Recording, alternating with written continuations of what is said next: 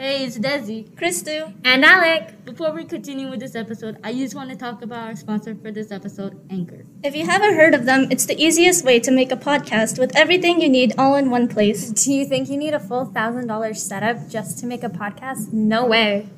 You can record and edit your podcast right from your phone or computer, and you can distribute your podcast on platforms like Spotify, Apple Podcast, and more. Best of all, Anchor is 100% free. Download the Anchor app or go to anchor.fm to get started. Thank you for listening, and now let's get back to the rest of the episode.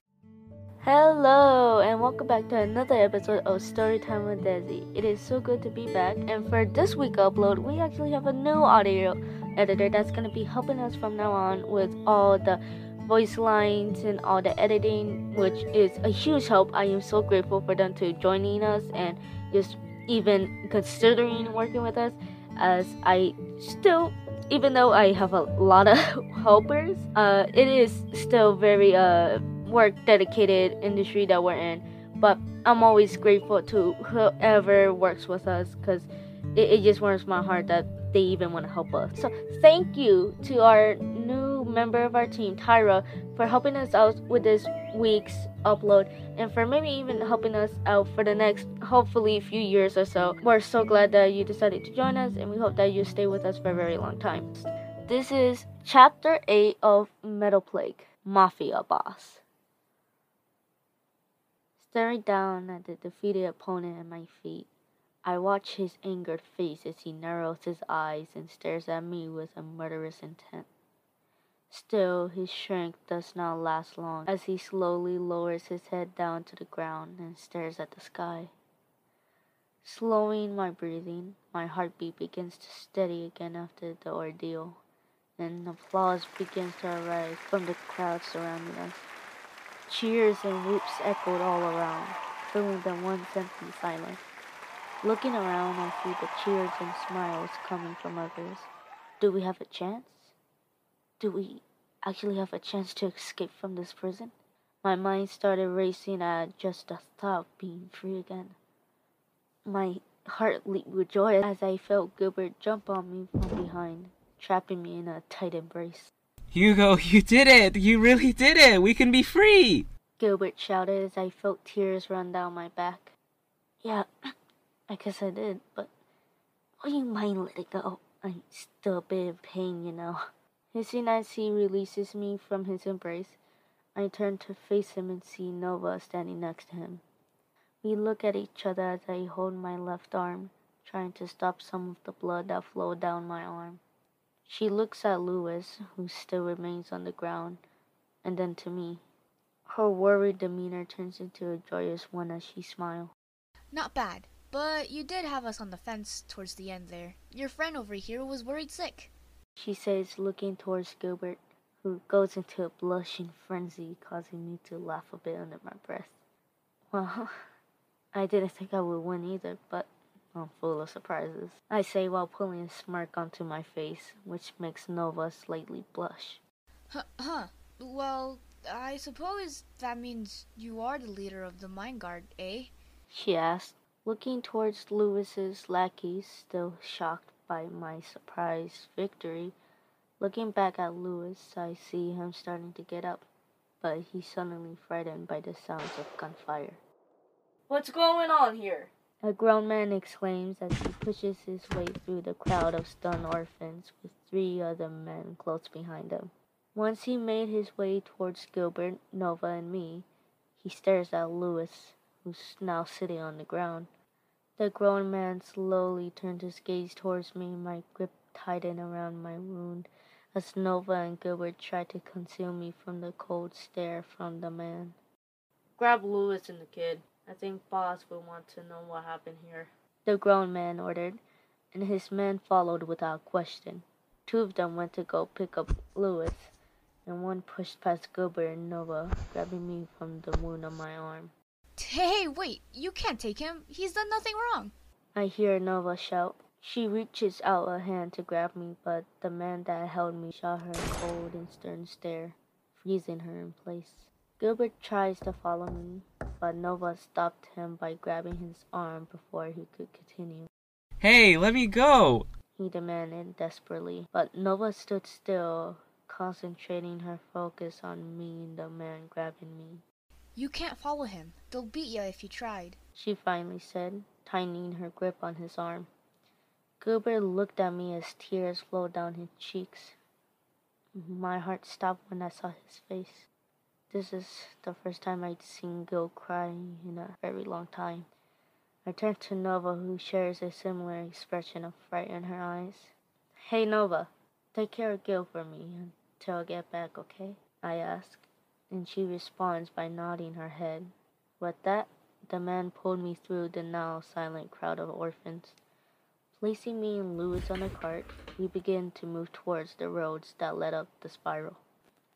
As we moved up the spiral, the others below us began to look like ants as we got higher.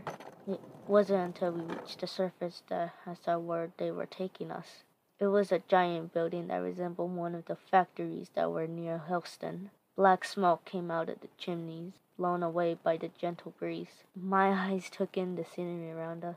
It's been weeks since I last saw anything other than rocks and stone. Most of the land around us was covered with long and high grass that had turned yellow with the seasons, and towards the horizon I could see a line of trees.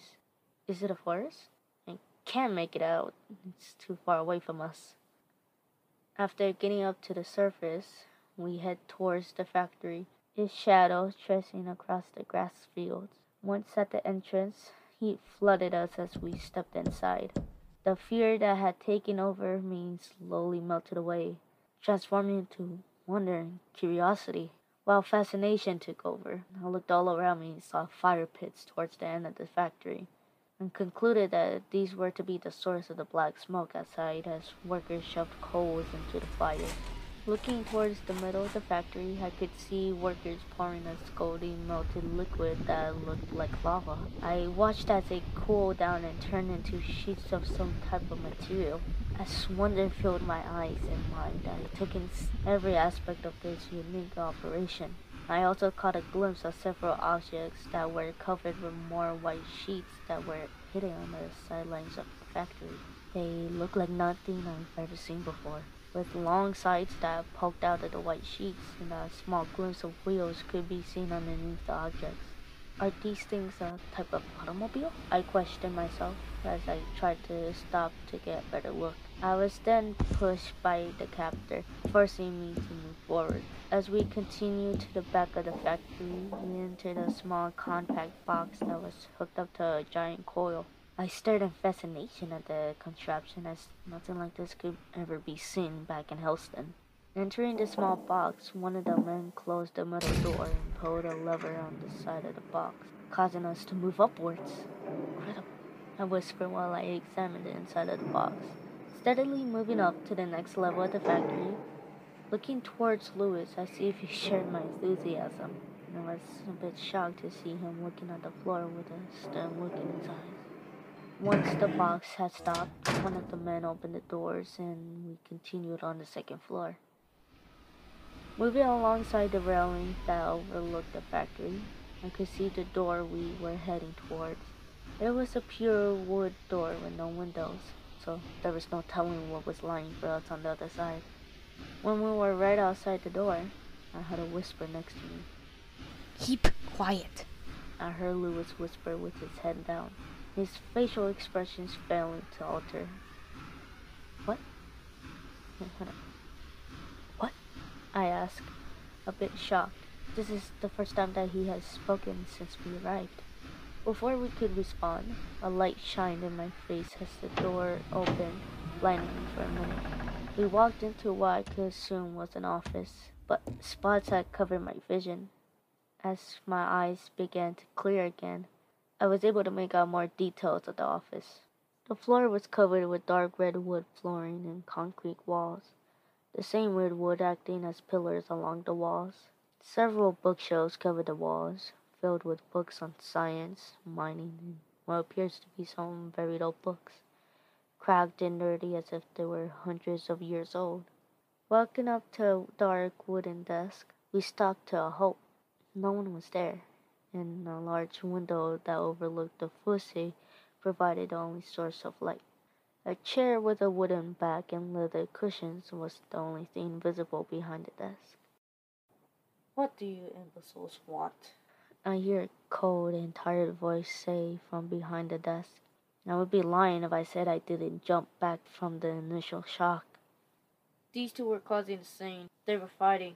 What do you wish we do with them, sir? The head of the man said, tensing as he spoke.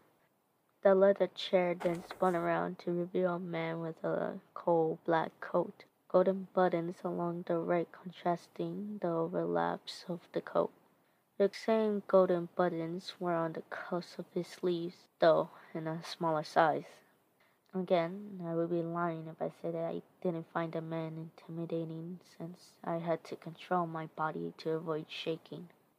The man himself was more petrifying, as he had deep blue eyes that resembled blue ice. His deep black hair was slicked back in a professional style, shining light from the window. He had a beard that was well trimmed, covering his entire face. His skin was also pale, almost showing no signs of life on the man, even though he looked no older than 30. Looking at me and Louis, his eyes pierced into both of us as we looked at him. None of us spoke as silence sickened the air around us. It created an almost unsettling atmosphere. The man then broke the silence as he stood to walk around his desk in order to get closer to Louis and me, his boots stomping with each step. "Who started it?" he questioned, looking down at Louis. Even though I could have sworn that Louis was the same size as him, I felt like a mouse who was facing a tiger. Neither of us spoke, and the man just continued to stare at us with a piercing glare. Resuming the silence as a sense chilled down my spine. My heart began to race once more as sweat fell from my brow. The man proceeded to grab my black leather glove from his desk, and a sudden stinging sensation could be felt on my right cheek, my eyes widening as I became stunned. He then leaned in but a few inches from my face. My breathing became heavy as the beating of my heart drummed. He then leaned in but a few inches from my face, my breathing becoming heavy as the beating of my heart drums in my ears. Let me ask this one more time, shall I? Who started it? He questioned once more, but this time his voice was more demanding and harsh. I did it, sir. I started the fight to get more rations. He was just protecting himself, sir. Louis blurted out, stunning me since he confessed to something that he did not commit. The man turned his attention to Louis and gave me a cold and icy glare. Alright, take him away. You know what we do when someone gets out of line, he commanded as he waved his hand for the other men to take Louis away. Yes, sir. They replied as they grabbed Louis by the arms, taking him out of the office. I was about to follow them until the man spoke up again. Hold on, boy. What's your name? He asked, looking at me as I was about to walk away. I was hesitant at first, but I responded to avoid getting slapped again. Hugo, sir. Hugo Ock, I responded. Upon hearing my surname, the man looked a bit shocked, but then he soon shook it off. How peculiar. Very peculiar. The man said as he walked over to me, starting to examine me as he circled me like a predator, studying his prey. What is, sir? I asked as he continues to examine me. Well, if you must know, I've only known one person of all of England to have the very same surname as you. They were a very dear friend of mine a long time ago, he responded. He then stopped in front of me and looked down at me. You look like them too, I heard him mumble, but I pretended to not hear as I was afraid of punishment if I even spoke out of turn. So tell me, Hugo, what of your family? Do you have any living relatives? he asked as he poured a type of whiskey into a small cup. No, sir. My mother died when I was young, and we have no family here, I responded, trying to remain calm.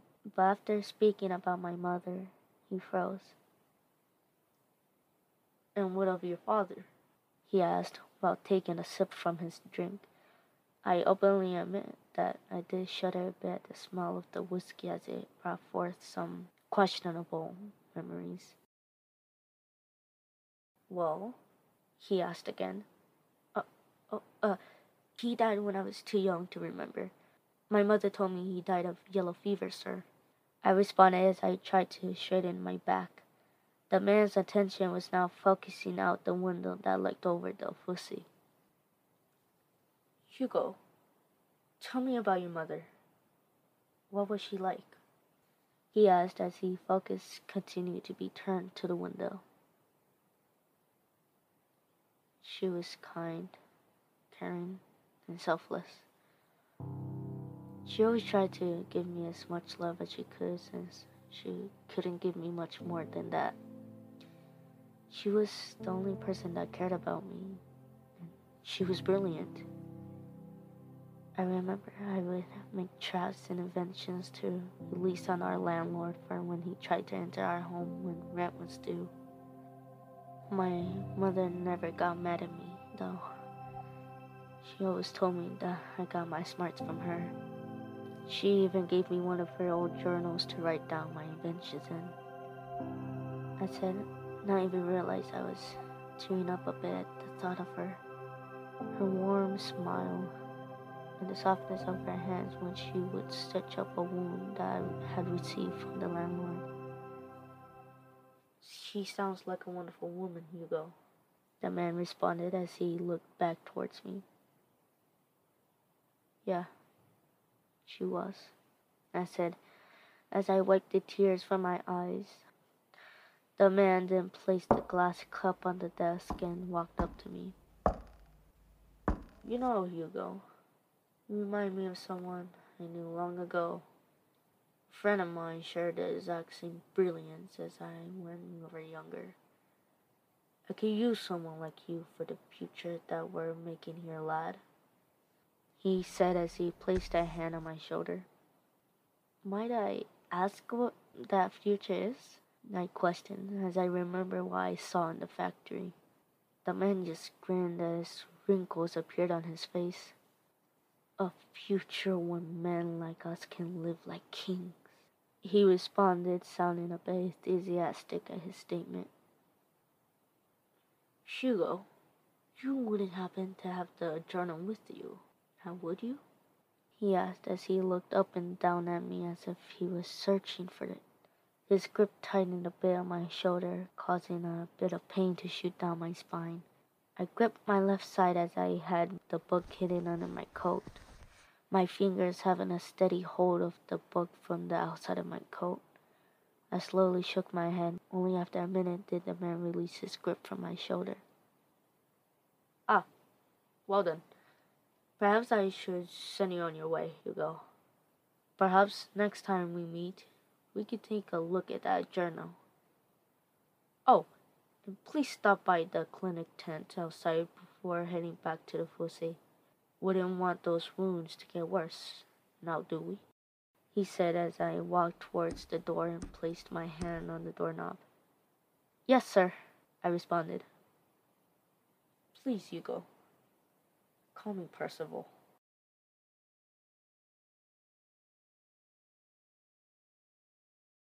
And that's the end of chapter 8 of Metal Plague. I hope all of you have enjoyed. This was a bit more interesting chapters as we get to finally meet the big bad of Metal Plague, if you guys didn't get the hint already. But I hope you do like Percival, or at least what his character is like, even though he is the big baddie. I actually had enjoyed making Percival before even making this chapter. I always knew what he was supposed to like sound like. I hope I delivered that, as I wanted to voice him so badly. But I hope that worked out. I hope all of you have enjoyed the chapter, And all of you have enjoyed the chapter. I just want to give a huge shout out and thank you to Tyra for helping me out with this episode and for maybe even helping me out for many future episodes to come. And I hope you decide to stay with us for a very long time, as we're so grateful to you and for your help and just your dedication to this podcast. Before we sign off, I just want to say, if you like what we do here, what me and my friends do, then you can support us. Go to the link in the description of each episode and go to our Patreon, where you can see our 3 tiers that we have set up there that can have many benefits to you, as you can also help support us monthly, from supporting us with $3 all the way to $9, and you can get benefits ranging from shoutouts, early access, bloopers, and even digital copies of the stories, so that way you can do a little read along or even read them on your own time if you don't want to listen to them. But I hope all of you have enjoyed. This is a lot of fun to do, I will admit, and definitely if this was other person, I would definitely have this podcast as my Valentine's, as I do dearly love it, even though I've been doing it for a few months. I also enjoy doing it and just have fun with it a lot. And yeah, I just want to say thank you to Tyra, thank you to my entire crew, and have a great happy Valentine's Day. And I hope you enjoyed that day with whoever you love or like, be a gal, lad, or something in between. This is your host, Desire Gomez, and see you next time. Bye!